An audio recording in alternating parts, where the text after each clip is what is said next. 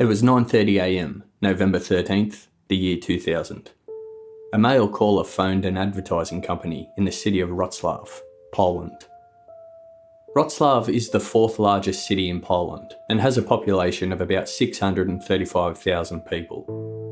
At different times throughout history, Wrocław has been part of Bohemia, Hungary, the Austrian Empire, Prussia, and Germany. It became part of Poland in 1945 as a result of border changes after the Second World War. The male caller wanted to speak to the owner of the advertising company, Dariusz Januszewski. He needed 3 advertising signs made up, and he needed it done urgently. But it was the mother of Dariusz who answered the call. When she asked further questions about the job, the caller refused to speak to her. He demanded to speak to Dariusz. Dariusz wasn't in the office, and so his mother gave the caller his cell phone number. She didn't recognise the caller's voice, and he didn't leave a name, although she thought he sounded professional. Dariusz returned to the office later that day.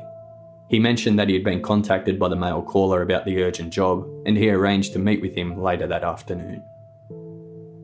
At 4pm, Dariusz left the office to meet with the caller. He left his car in the parking lot, which his family said was unusual, as he usually took his car when meeting with customers away from the office.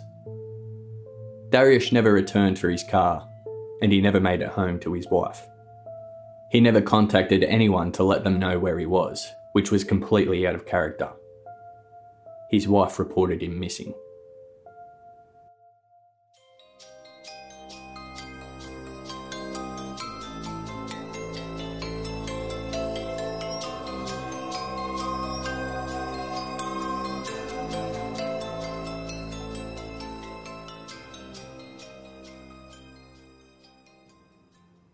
It was 4 weeks later, on a cold, overcast morning in December.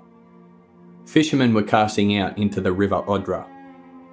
The spot they were fishing at is a remote, hard spot to get to. It is 60 miles out of the city of Wrocław, so you can only get there by car. But then you have to park and walk several hundred metres through a forest to get to the river. It wasn't a popular spot.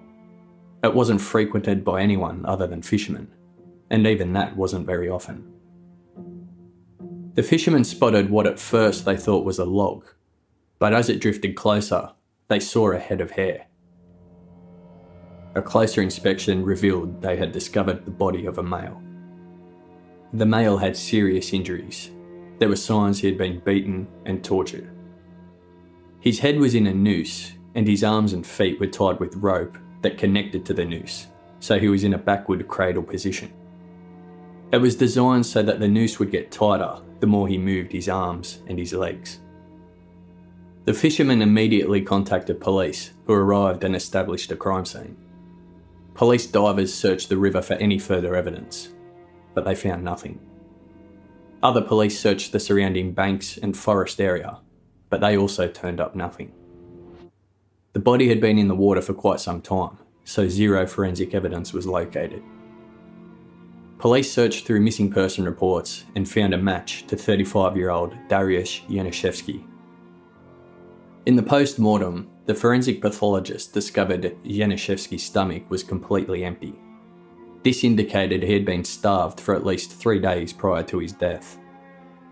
At first, the pathologist believed the cause of death was strangulation. However, based on the amount of water found in the lungs, he changed his position and believed Januszewski may have been still alive when he was thrown in the river. There was no doubt Januszewski had been murdered. Investigators believe, given the way he was killed, it may have been gang-related. They also believe more than one person may have been responsible. Januszewski was over 6 feet tall and weighed over 200 pounds. But criminal psychologist David Holmes believed that given the circumstances, it indicated to him there was a great deal of anger involved. This was extremely personal, and whoever was responsible had made it their mission to punish Januszewski. If police could establish a motive, it would give them a clearer picture if it was gang-related or maybe more personal. They interviewed Januszewski's wife, family, friends, and business associates. They learnt he was a successful young businessman. He was popular, friendly, a gentle guy liked by everyone. His hobby was playing his guitar and writing music for a rock band he played in with a few friends. His business records were examined and there were no signs of any trouble at all. There were no problems in his marriage, and he and his wife were planning to adopt a child in the near future. He had no criminal record and was not linked to any criminal associates. No debts, no enemies. Police came up with 0 potential motives for murder. The investigation stalled very early on. No forensic evidence, no witnesses, no motive, nothing. The Polish media started referring to the murder as the perfect crime. Police turned to a popular Polish TV show, 997. 997 being the emergency telephone number in Poland. The show is the Polish version of America's Most Wanted. It had already helped solve several other cases police had been stuck on in the past, and it would help give primetime exposure to Janiszewski's case. The broadcast, though, ended up being considered a disappointment. There were plenty of hits on the website in the months and years after the episode aired. Police were surprised to learn that the website hits had come from as far as Japan, South Korea, and the United States, which was unusual for the Polish television show. But they got no useful information at all. They were no closer to solving the case. The police had no idea who had killed Janiszewski. The only other useful piece of information that they had was the call that was made to Janiszewski's office at 9:30 a.m. the day of his disappearance. That was traced to a payphone down the street from the office. The payphone was also used to call Janiszewski's cell phone less than 1 minute after the call to his office. But police weren't even sure the calls were related to his disappearance. The police investigation was completely abandoned in June 2001. It was sent to the cold case shelf. Janiszewski's family and his friends remained haunted by his death, but the media attention had died off. The case disappeared from the minds of the public. Around 18 months later, in 2003, Wrocław police conducted a routine review of all unsolved murder cases. The file of Dariusz Janiszewski made its way to the desk of Detective Jacek Wróblewski. Wróblewski was 38 years old and had been a police officer for 9 years. He had strong Catholic values and liked the idea of being a cop and being able to represent the good, fighting evil. When he wasn't working as a detective, he studied psychology at university to try and better understand the criminal mind. Wróblewski was vaguely familiar with Janiszewski's murder. He remembered hearing about it at the time, but he didn't know any of the details. He studied the file for several hours when he first got it, trying to find any sign of a clue that had been missed by the original investigators. He found nothing, and was initially as stumped as they were. He wasn't sure about the organised crime angle. Didn't seem to make sense to him given Janiszewski's background, unless it was a case of mistaken identity. What was perfectly clear to him though, was the offender or offenders had a severe hatred and wanted him to suffer. The case stayed with Wróblewski. He studied the file again the next day, and the day after, trying to find something, anything. His persistence paid off. Janiszewski had his cell phone with him when he left his office, and it had never been found. Wróblewski focused on trying to track down Janiszewski's phone. That was his starting point. He wasn't jumping for joy at the lead. He was fully aware the chances of finding it were very slim. It could easily have been missed by the police divers and still be at the bottom of the river, or just about anywhere else for that matter. He enlisted the help of a newly hired telecommunications specialist. The specialist explained that if the phone wasn't lost or destroyed, and it was still being used, they could easily track it, but they would need the IMEI number. They were in luck. After all this time, Janiszewski's wife still had the receipt from when the phone was purchased, and on that receipt was the IMEI number. Wróblewski couldn't believe his luck when they discovered the phone was still actively being used. Wróblewski tracked down the current owner of the phone. This owner had only recently purchased it. They were quickly eliminated from the investigation, but Wróblewski tracked down the person they had brought it from. And on it went. The phone had been bought and sold several times since Yanushevsky disappeared. By working backwards through the phone owners, Wrublewski eventually found the man who had possession of it only days after Yanushevsky disappeared. This man had purchased the phone from an internet auction site, Allegro, just 3 days after Yanushevsky went missing. Wrublewski was able to find the listing. The seller's username on the auction site was Chris B7. Wrublewski traced the registration details of Chris B7 and found out that username belonged to a man by the name of Christian Bala. Christian Bala was the eldest of 2 children. Born into a middle-class family, his father was a construction worker and a taxi driver. He was a bright and intellectual child and a good student, although through junior school and high school, he often had conflict with other students. He was very egocentric and considered himself to be superior to other students. He was the first member of his family to go to university, where he studied philosophy. His big ego and supreme confidence remained, but at university he was immensely popular, both with fellow students and with lecturers. Some considered him to be a student Casanova, as he attracted a lot of female attention. One professor described him as having a very inquisitive and rebellious mind. Through university, he started to turn into a bit of a fabricator of stories about himself. He liked to play games with people. He made up so many stories that it got to the point where even his friends didn't know what stories were and weren't true about him.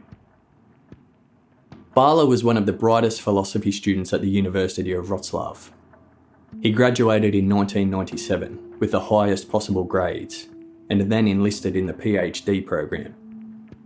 He always dreamed of an academic career. However, things changed. He had married his sweetheart, Stasha, and she had given birth to a son. He now had a family to support, so he dropped out of the PhD program and bought a cleaning business. He was incredibly smart, but he wasn't a good businessman. He blew all of the money that came in, and by 1999, he had filed for bankruptcy. His marriage crumbled as well. Stasha said the main problem with their marriage is that Bala couldn't stop cheating on her. There were always other women. They divorced in 1999, and 2 years later Bala was living abroad.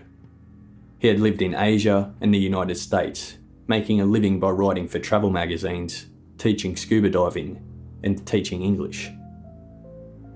In 2003, Bala published his first novel, titled Amok. Nothing stood out in the initial background check of Bala.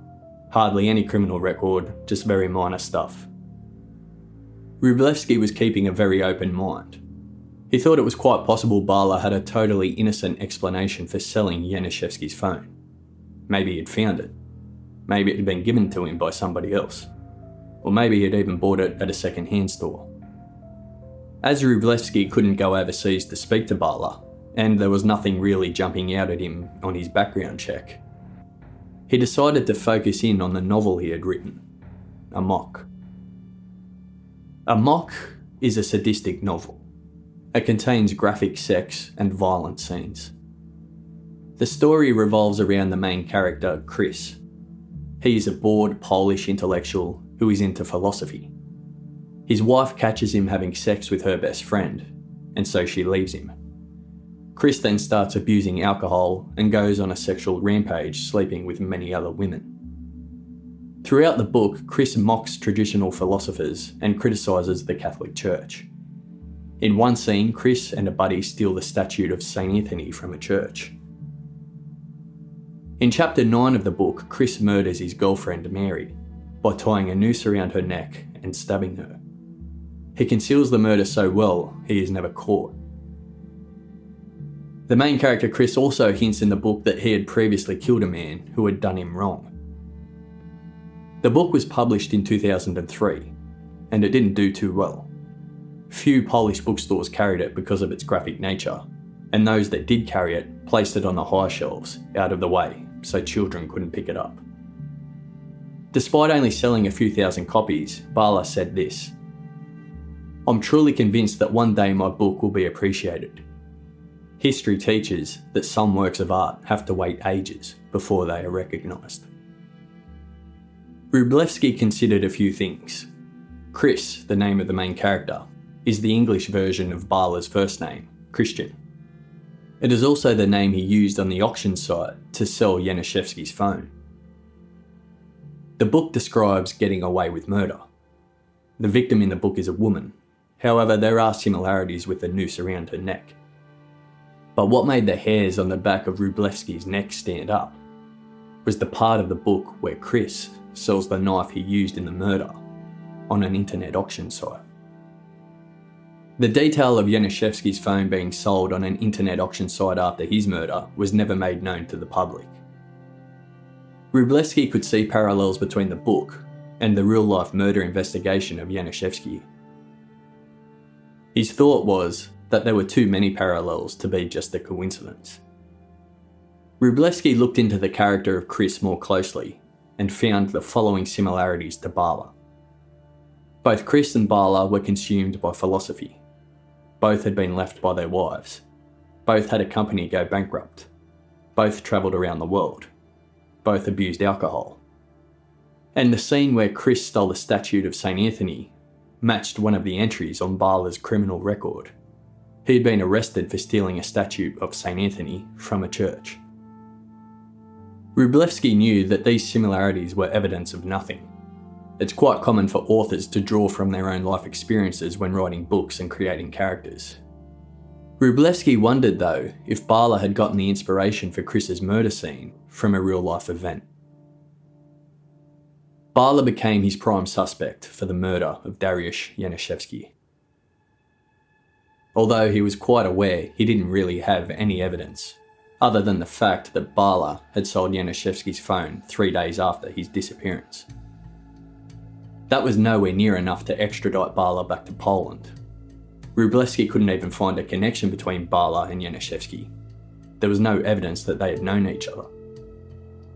Wrublewski didn't question Bala's family or close friends. He couldn't risk them tipping off Bala, because the fear was he would never return to Poland if he thought the police were after him. Bala had made sporadic visits back home to briefly visit family and friends, so Wrublewski would be patient and hope that Bala would return again. Wrublewski continued studying Bala's book. He handed out chapters of the book to different officers and got them to analyse it, trying to find any other clues or hidden messages that could be connected to Yaniszewski's case. Wrublewski became obsessed with the last line of the book, which reads, "This was the one killed by blind jealousy." Wrublewski believed Bala may be giving them the motive to Yaniszewski's murder with this line: jealousy. He also became fixated on the part of the book where Chris hints at murdering a man who had done him wrong in the past. Was Bala telling them something? Wrublewski was undertaking a very unorthodox investigation method, and not everybody supported it. He was warned to proceed very, very carefully. A work of fiction didn't mean murder. But Wrublewski was convinced a mock was a roadmap which led to the murder of Dariusz Yaniszewski. As Wrublewski looked harder at Bala, he found something else on the internet auction site Allegro. 1 month before Yaniszewski disappeared, Bala had clicked on a book titled Accidental Suicide or Criminal Hanging. It was a police manual, and in it were descriptions of different ways to tie a noose. Again, it was evidence of nothing, but it was another little piece of information that, when added to everything else Wrublewski knew, didn't look good for Bala. Bala eventually returned to Poland in 2005. Wrublewski had been working Yaniszewski's case for 2 years. Bala's passport flagged when he entered the country. He was arrested on the 5th of September after leaving a drugstore. Bala gave away nothing at first. He denied having anything to do with the murder. He was dismissive of police questions and said he didn't even know Yaniszewski, had never met him, had never even heard of him, had no idea who he was. When Bala was asked about selling his cell phone, he said he couldn't remember where he got it from. It was 5 years ago. They then questioned Bala about a mock. Bala agreed he had used different parts of his life in the novel, such as the stealing of the statue. But Bala said, "Show me an author who doesn't do that." Then they asked the question, "Did you have help killing Yaniszewski?" Bala almost looked offended and chillingly replied he did not have any help. He killed him on his own. But almost as soon as he said that, he started urgently looking around the room and started making weird facial expressions. He asked for something to drink because he was feeling terrible, then requested a doctor. The interview had to be suspended and an ambulance was called. They examined him but couldn't find anything wrong with him. They said he was fine to continue. The interview was restarted. Bala retracted his confession, then refused to say anything further. He wouldn't sign the interview documents, so the police were unable to use what he had said because it wasn't signed. He was given a polygraph test. The results were declared inconclusive. In Poland, police can hold a suspect for 48 hours. Then they have to either lay charges or release. The case against Bala was still circumstantial, at best. There was no solid evidence against him at all. No motive, no confession, and police still hadn't been able to link Bala to Yaniszewski. They decided to charge him with selling stolen property, being Yaniszewski's phone, and for paying a bribe. This is something that had nothing to do with the murder investigation. It was something police uncovered in their extensive background investigation of Bala. The charges meant Bala would have to relinquish his passport and remain in Poland. Wróblewski had worked hard on the case for 2 years, but he just couldn't connect the dots. He felt the investigation slipping away from him. As he was sitting back, flicking through Bala's passport, he noticed stamps for South Korea, Japan, and the United States. It clicked almost immediately. The hits on the page dedicated to Yaniszewski's murder on the 997 website. At the time, they were baffled as to why a local Polish case was attracting attention from those countries. Wróblewski compared the dates of the website hits to the dates Bala was in those countries, and they were a perfect match. It strengthened his belief he was on the right track. But again, it still wasn't evidence of murder. Meanwhile, Bala was a free man while he was waiting for the 2 charges to be heard. He was accusing police of harassing him, trying to persecute him for his art. He also made a complaint he was kidnapped and tortured by police when he was first arrested.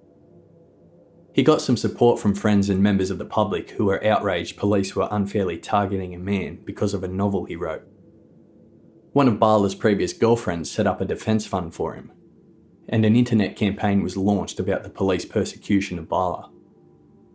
The campaign said Bala was being persecuted for writing a book that went against the Catholic Church and Polish tradition.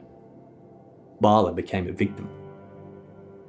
They contacted human rights organisations and letters poured in from around the world defending Bala and his right to freedom of expression in accordance with Article 19 of the UN Declaration of Human Rights. People were demanding that Wróblewski and other officers involved in the case be held accountable and brought to justice. A psychiatric evaluation was ordered on Bala. He was found to have narcissistic traits. He considered himself to be a superior human being, smarter, stronger, and much more intelligent than anyone else. Wróblewski was still trying desperately to find the evidence he needed to charge Bala with murder. He re-examined the phone calls that were made from the payphone to Yaniszewski's office and cell phone. This time, with the help of the telecommunications specialist, they discovered the calls had been made with a phone card that had a unique identifying number. Although they weren't able to trace who had bought the card, they could find out what other calls were made with it. They discovered the card had been used to make 32 calls over a 3-month period. Along with the calls to Yaniszewski's office and cell phone, calls were also made to Bala's parents, his girlfriend at the time, other friends of Bala, and his business associates. Wróblewski didn't really doubt it before, but now he was certain he had the right man. But it still wasn't enough to charge Bala with murder. so Wrublewski looked further into his breakup with his ex-wife Stasha. Wrublewski had tried to interview Stasha numerous times before, but she flat out refused. So this time, Wrublewski tracked down one of her friends, who was able to fill him in with what he needed to know. Bala was extremely possessive and controlling of Stasha. He was also physically violent towards her. He would constantly check her phone, demanding to know who she was talking to, and then he would beat her up, accusing her of cheating on him, even though he cheated on her countless times. Bala could do whatever he liked, but he expected Stasha to do as he told her. After their divorce, Bala remained extremely possessive of Stasha. He would stalk her and did his best to continue to control her every move. In the summer of '99, after the divorce, Stasha went out with her friend that was now speaking to Wrublewski. They went to the Crazy Horse nightclub in Wroclaw. Stasha started chatting to Dariusz Januszewski in the club. Stasha's friend knew Januszewski from around town, so she was certain it was him she was speaking to.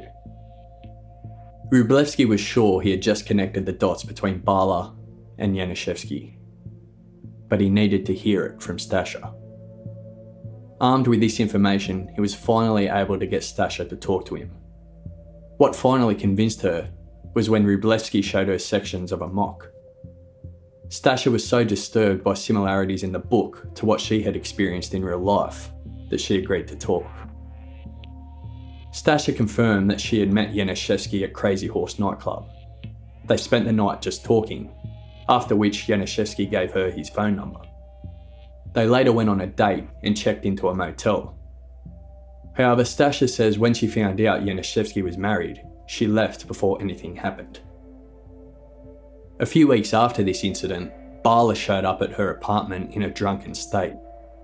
He kicked down her door and beat her, screaming he knew everything about her and Januszewski.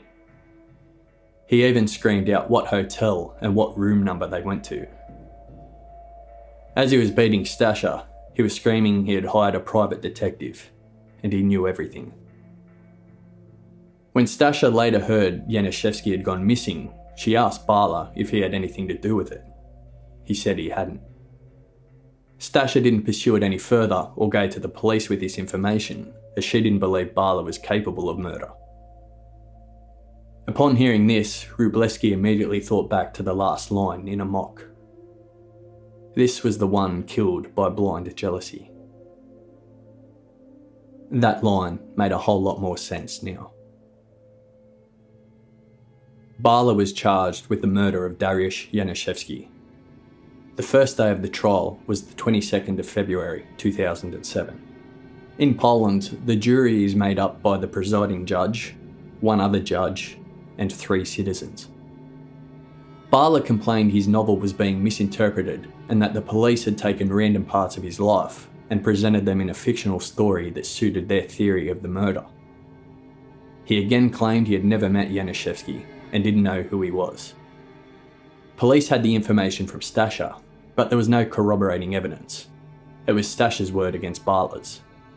Bala was claiming Stasha was just being a vindictive ex-wife, making up stories trying to get him in trouble. Maybe he could have convinced the jury of that, maybe not. But police now had more evidence against him. After charging Bala with murder, they searched his parents' home.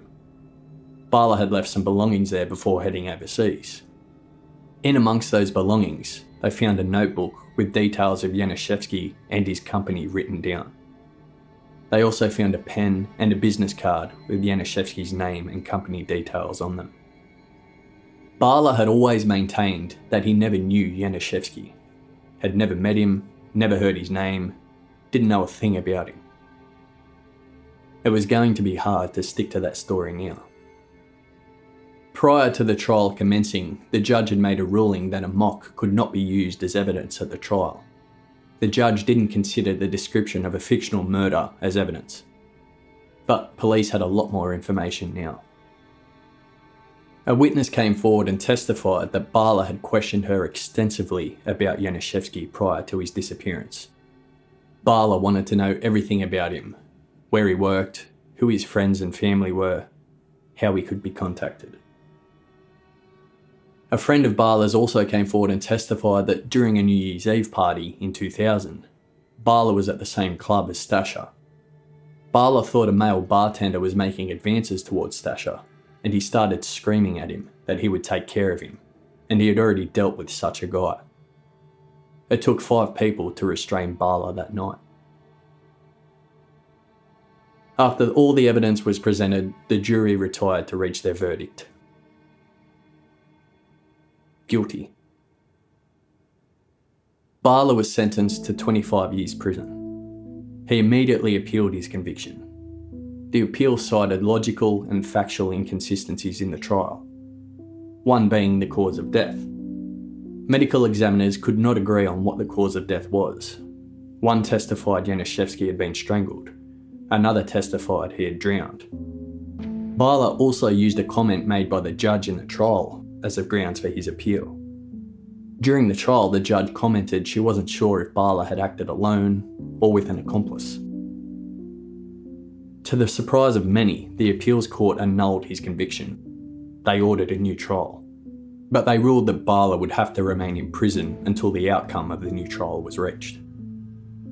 The appeals court stated that there was an undoubted connection between Barla and the murder, but there were gaps in the logical chain of evidence. Barla's retrial was heard in December 2008. He was convicted of murder for a second time. The sentence of 25 years was upheld. Barla maintains his innocence and says he's being set up. According to him, all of the evidence against him was planted, and somebody is out to destroy him. Wróblewski claims that the crime scene in the book M was a key for his investigation, which is absurd. He must be, I don't know, an idiot, complete idiot, illiterate idiot. The book is kind of language game which has no relationship with anything in real life. Some suspect a mock was a confession, written to clear Barla's guilty conscience. Others don't see it that way. They believe Barla's desire was to achieve literary immortality by writing what he believed was the perfect story. He's been quoted as saying, "There has never been a book quite like this." They believe Barla was too smart for his own good. He thought he was so intellectually superior to everyone else that he never considered being caught was a possibility. That's why he freely wrote about the murder and left behind so much evidence. Barla had started writing a second novel at the time of his arrest. Police seized his computer with the beginning stages of this second novel on it. They also found that Barla was collecting information on Stasher's new boyfriend. He had even posted on an internet forum asking if anyone knew him. They believed Stasher's new boyfriend was going to be Barla's second murder victim, who he would then write about in his second novel. Barla has vowed to finish his second novel, which he promises will even be more shocking.